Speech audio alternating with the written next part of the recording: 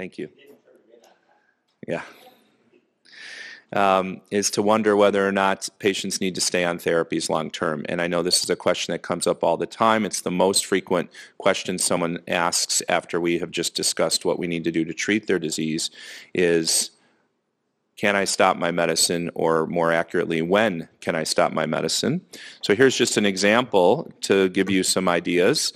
71-year-old woman diagnosed 3 years ago with severe Crohn's colitis, clinically severe, endoscopically severe, also has an extraintestinal manifestation. She responded well to adalimumab monotherapy and has stayed on it for the past 3 years.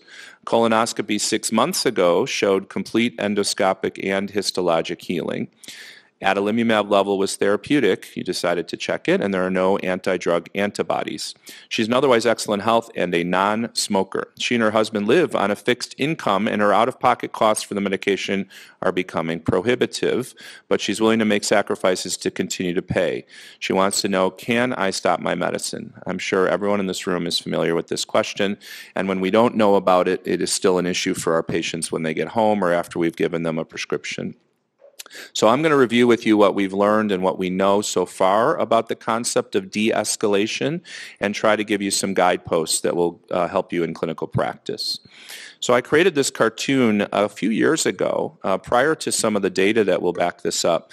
But the general principle that I have thought a lot about is the concept of inflammatory burden and therapeutic intensity. So you see the two y-axes here. The inflammatory burden in a patient, if you're able to treat them effectively, starts out high, and then, of course, as we saw from some of the cartoons from Jean-Fred, is brought down as the disease is under better control.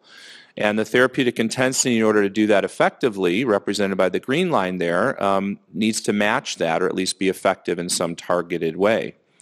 So the induction therapy predominantly has continued as maintenance in many of the ways we think about IBD. Certainly in the historical approach of stepping up or letting patients determine or declare what therapies they needed to get under control. And there's a lot of drug or drugs that are needed sometimes to accomplish this. So the question of de-escalation involves the concept that you might be able to de-escalate when the de-escalate the therapeutic intensity when the inflammatory burden is lower. And certainly a patient who's under excellent control may represent that. So the idea here would be that your maintenance therapy could be decreased or de-escalated or in some situations stopped, and the amount of drug used would be less. And then the implication, of course, is not only that, but of course cost effectiveness and downstream impacts. So let's think about this together and let's see what the data teach us and what we can learn from what we know now. Now, there's a wonderful paper I would refer some of you to if you're interested from the British Medical Journal from over 10 years ago that describes the phases of chronic disease management. And we can think a little bit about the chronic diseases of Crohn's disease and ulcerative colitis when you think about this. The pre-treatment assessment, what's the patient's severity of illness when you meet them, how sick are they, and what's their prognosis. The initial titration of a therapy to get them under control or induction. Maintenance therapy over time to keep them well, and remember that maintenance is about prevention of relapse and prevention of complications. It's not about ongoing suppression of the active disease, which you hope will have achieved deeper levels of control.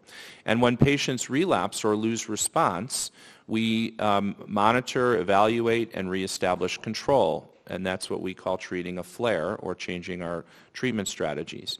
Now, the phase of this that hasn't been discussed as often, and which we certainly think a lot about, is the one called cessation, the green sphere here. And traditionally, the way we treated IBD was based on we considered ourselves fortunate if the therapy worked, and we hoped that the patient stayed well, and we didn't have so many good ways to know what was going to happen in the future. But now that we have, and now that we've started using some of our treatments earlier in the treatment algorithm, it certainly is a very important question. There are some examples of de-escalation, a couple of which I will cover in my presentation, but there is a study, it was actually a phase 3B study called Momentum, which showed that you could reduce the dose of 5-ASA if patients had achieved complete remission or response, and I'll show you that in a moment. Of course, traditionally, we've always talked about using steroids as induction agents, but committing patients to steroid-sparing maintenance strategies and withdrawing the steroids. Well, that's de-escalation, and there was lots of interest in whether or not we could withdraw immunosuppressives in patients who are combination therapy with immunomodulators and anti-TNFs, and we'll cover that briefly in a moment. The concept of withdrawing thiopurine monotherapy or withdrawing anti-TNF monotherapy, either to leave the patient on nothing or to downgrade them to a different treatment strategy, is not recommended currently. The data continue to demonstrate that many patients have problems with that, but I do want to cover that briefly as I go through the rest of this. So here's your roadmap for considering de-escalation. There's a number of steps, and I go through this with patients all the time. The first one is make sure they're in deep remission, make sure the disease is under the level of control that you think it is. That also includes making sure the therapy they're on is optimized and doing what you think it should be doing. The second is discussing with the patient the risks of de-escalation, the risk that they may relapse and face another activity of their disease that they may have already suffered through to a great extent, and also the risk that the therapy that they're currently on, which seems to have been working, may not work the second time you go back to it. That's a very real risk, and it's something you definitely should be mentioning to the patient, because they may say, oh, well, you know, I was on steroids for a few weeks and then you put me on this drug, Dr. Rubin, and I'm willing to do that again if I really need it. But it's not always true that that works. The third, and very importantly, is having a monitoring strategy.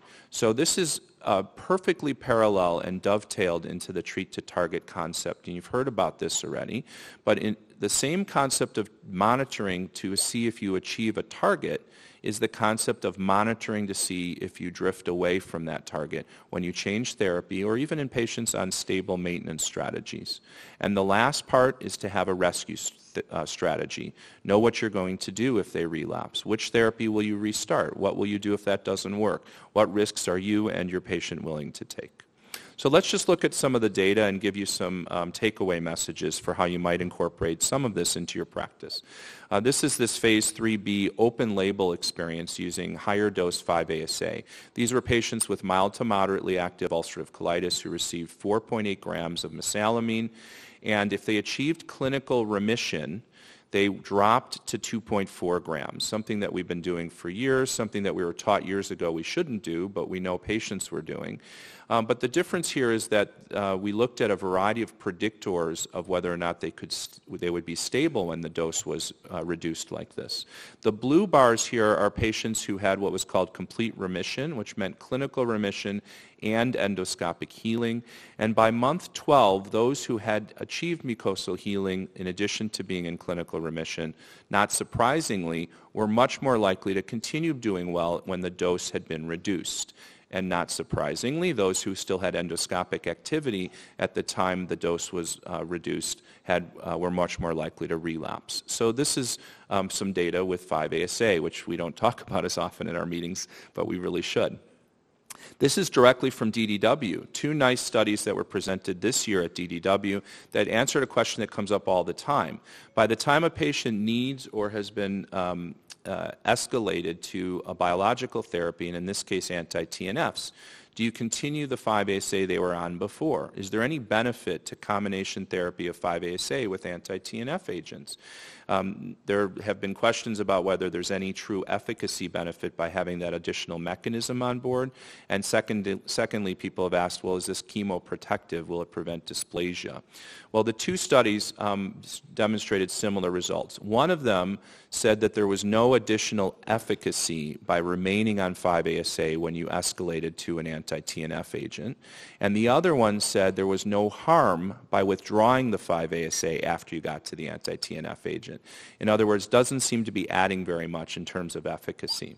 From the standpoint of chemoprotection, which these studies didn't look at, my general comment is that the best way to prevent cancer in IBD is to control the inflammation. The 5-ASA benefit, which may still be real, is very small in that context. So from the standpoint of simplifying patients' regimens, these two large analyses suggest you can get them off the 5-ASA when you're on an anti-TNF. I hear Siri trying to transcribe my entire lecture. It keeps beeping out there. Now, the next one is, can you stop immunomodulators when you escalate or step up to anti-TNFs? This is an older trial which has been criticized for being underpowered, but I will tell you that in this study from Belgium, they randomized patients who are in combo therapy to continuing their immunomodulator or stopping it, and they looked at the clinical outcome of relapse. And at least in this small study, there was not a difference in withdrawing the immunomodulator. In most cases, it was a thiopurine, compared to continuing it when you got to a patient who was on an anti-TNF. So I'll put this with the caveat that it was a small study, but it suggests that by the time someone's stepping up to these other therapies, there may not be benefit of continuing the previous ones they were on. Now, that was pre-Sonic. Remember that Sonic changed our world in understanding that combination therapy was superior to monotherapy, but Sonic was pre-post-hoc Sonic, which suggested that the level of the anti-TNF was actually the most important thing if you wanted to understand whether people would do well when you withdrew an immunomodulator. So let's move on to some of the other data to back all this up. What about a patient who's on monotherapy with a thiopurine, whether they have Crohn's disease on the left or ulcerative colitis on the right, and they're in stable remission clinically, and you withdraw the therapy and they're on nothing? Well, both of these analyses from Crohn's and UC demonstrate that there are lots of patients who are going to relapse. It supports the general principle of not leaving people on nothing, but I'll tell you that in these older studies and analyses, there were patients who did fine, but there were not adequate controls for all the other variables we've now learned matter, like was their mucosa healed? How deep was their remission when this happened? What was their real risk of relapse based on their disease phenotype and other prognostic markers? So the data in general support that patients should not be on nothing, especially if they're stable on a thiopurine doing well, but there are some patients who seem to get away with that. So when a patient asks you, can I be off my therapy, or they tell us, by the way, I stopped it 6 months ago and I feel fine, how do you approach that situation? And how do you have that conversation? Well, fast forward to a study now that was a number of years ago called STORY. This is a study that had patients who were on combo therapy with immunomodulator and anti-TNF, in this case it was infliximab, in stable clinical remission for at least 1 year, off steroids for at least 6 months. They open label stopped infliximab. So they were left on their immunomodulator and they came off infliximab. And what the STORY study demonstrated in over 100 patients or so was that by the end of the first year, half the patients had a clinical relapse. Half did not. So who were these patients? Well, the main message was that the people who relapsed early and during that first year were people who were not in endoscopic remission before they withdrew the infliximab. That should make sense. This is a recurring theme here today. But there were other predictors of who was more likely to relapse in that first year. If the patients were using steroids earlier in their history, if they were men more than women, men seem to do worse across all parameters in IBD. If they were anemic at the time they had their withdrawal, if they had an elevated CRP or calprotectin, not a surprise in any of these because that means they had active disease when the drug was withdrawn. So the other part of this was the long-term follow-up in this study and what happened to the people. Remember the rescue strategy concept.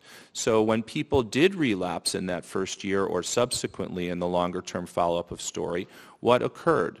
Well, there was severe failure in 8% of them, and they were all predictable based on their baseline characteristics, meaning they ended up needing surgery or having other complications.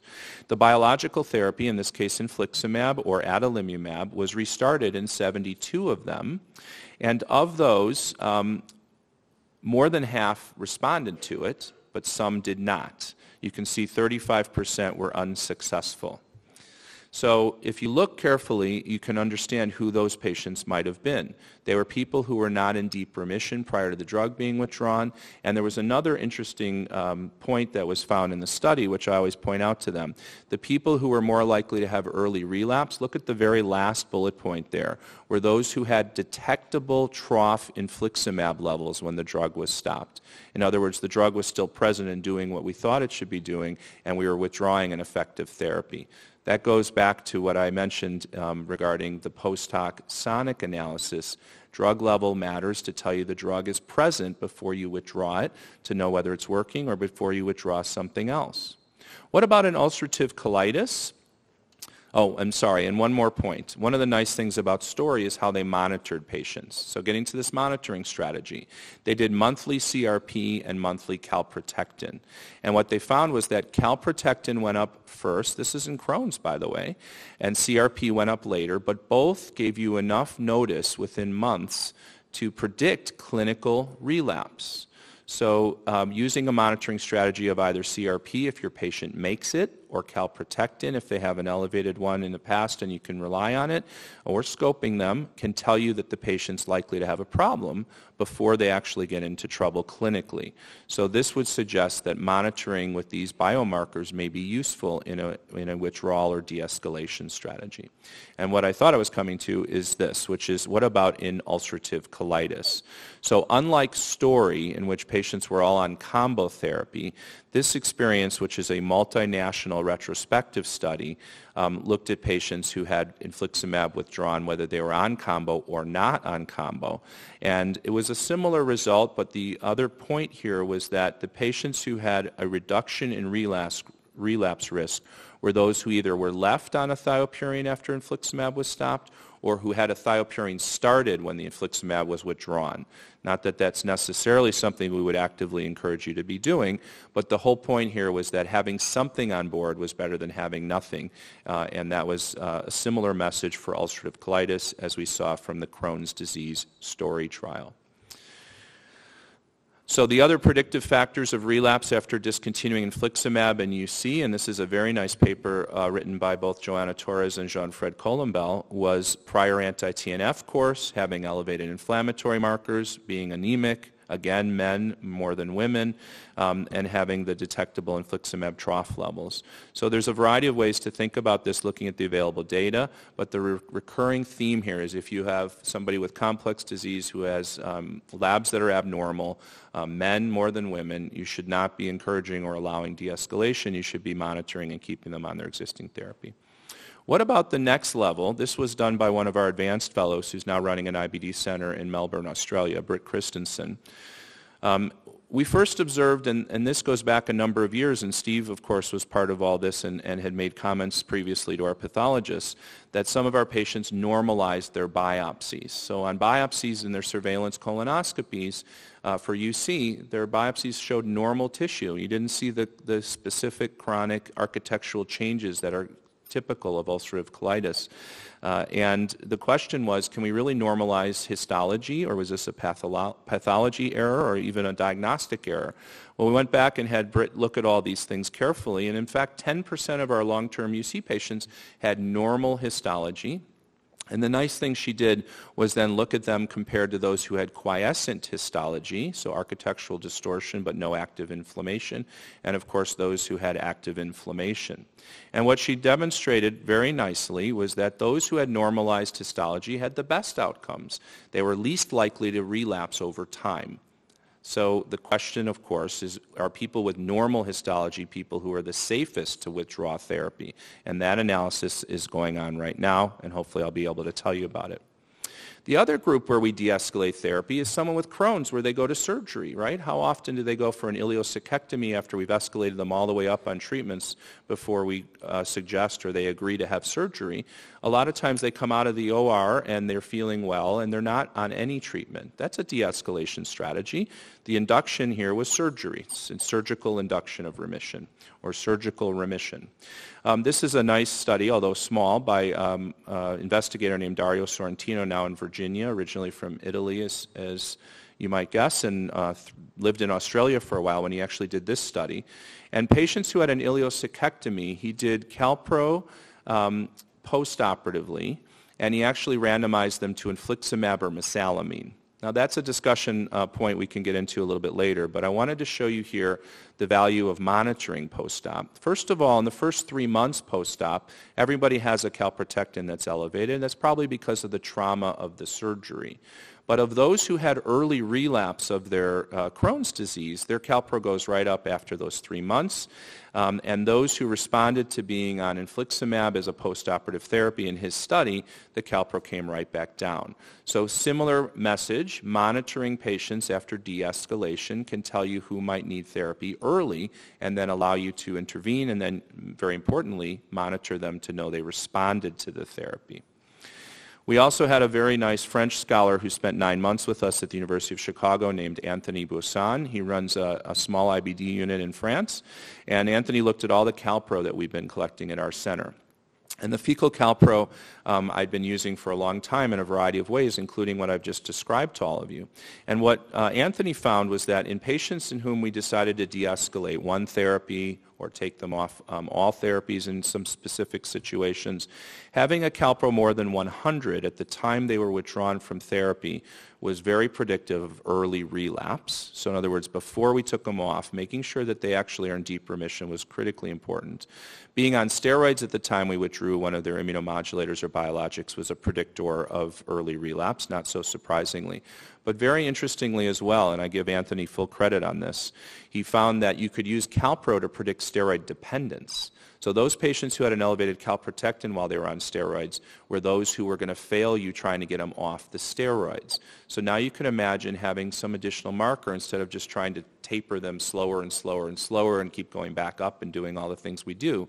Whatever maintenance therapy you're using, whatever steroid-sparing strategy you're using, you can imagine using Calpro as a way to predict the success of that before you go down. And then once you know your Calpro has gone down in the right patients, and remember, it's UC more than Crohn's in terms of how accurate that monitor is, you can then successfully and more rapidly move off steroids. There is an ongoing, quite nice randomized trial that I'll briefly summarize for you called BioCycle. And the bottom line of this very nice study of de-escalation is they're looking at combination therapy and whether stopping the biologic or stopping the immunomodulator is safe, effective, which patients, how should we do it. This is something I know Jean-Fred's been involved in, and we're looking forward to hearing more about this as these data start to percolate and come out for all of us. So I think this is a really critical issue. I know it comes up practically in your patients, and I know this is something we talk about all the time. And we have actually learned quite a bit about how to consider this, when you might, and how and which patients you wouldn't de-escalate. And this BioCycle study will tell you a lot. If you want to know more, I refer you to this study by Miles Sparrow and the Bridge Group. Miles is in Australia now as well, but spent some time both in Chicago and New York in his training. And this was what's called a RAND appropriateness panel. The Bridge Group are a group of investigators who collaborate on questions that are of interest. And in this particular case, they did a thorough literature review, and they asked the group, would it be appropriate or inappropriate to de-escalate in this situation? And they tried to go through all the different scenarios. You can see uncomplicated Crohn's disease on the left, which is the major columns there, and then complicated Crohn's on the right. And then they went through a few other different parameters, like whether they are on combo therapy, monotherapy. And they asked the group, based on the review of the literature, is it appropriate or inappropriate to de-escalate? So if you want some more concrete guidance here, I'd refer you to Miles' paper or the Bridge IBD website, which is there. And you can see that in general, for your complex Crohn's, de-escalation was thought by the group to be not recommended, not appropriate. And I think you understand why. By the time we get them under control in complex disease, it's a group that we feel uncomfortable withdrawing. So my very last point here is, can you go back to an anti-TNF safely after you've stopped it, or after the patient stopped it, or after they've had surgery and been off of it, or after insurance has delayed them getting back on it? And in fact, there are an accumulated number of studies to tell us that the dogma that you can never go back is actually not true. There are patients in whom restarting their anti-TNF can be safe and effective. And I'll just show you that it's in both infliximab and adalimumab where this has been done. I think one of the most helpful studies was this one from the Belgian group, Philippe Bert and the colleagues there, specifically looking at success of restarting infliximab after a drug holiday. And I'll highlight for you that knowing what the post-loading dose, first dose infliximab level is, was predictive of success in going forward. So after someone had a drug holiday, reloading them, you could predict the likelihood of them doing okay or having a hypersensitivity reaction based on a level right after that first dose. And what was predictive of successful restarting of the infliximab in this analysis was being on an immunomodulator at the time they were on the infliximab the first time.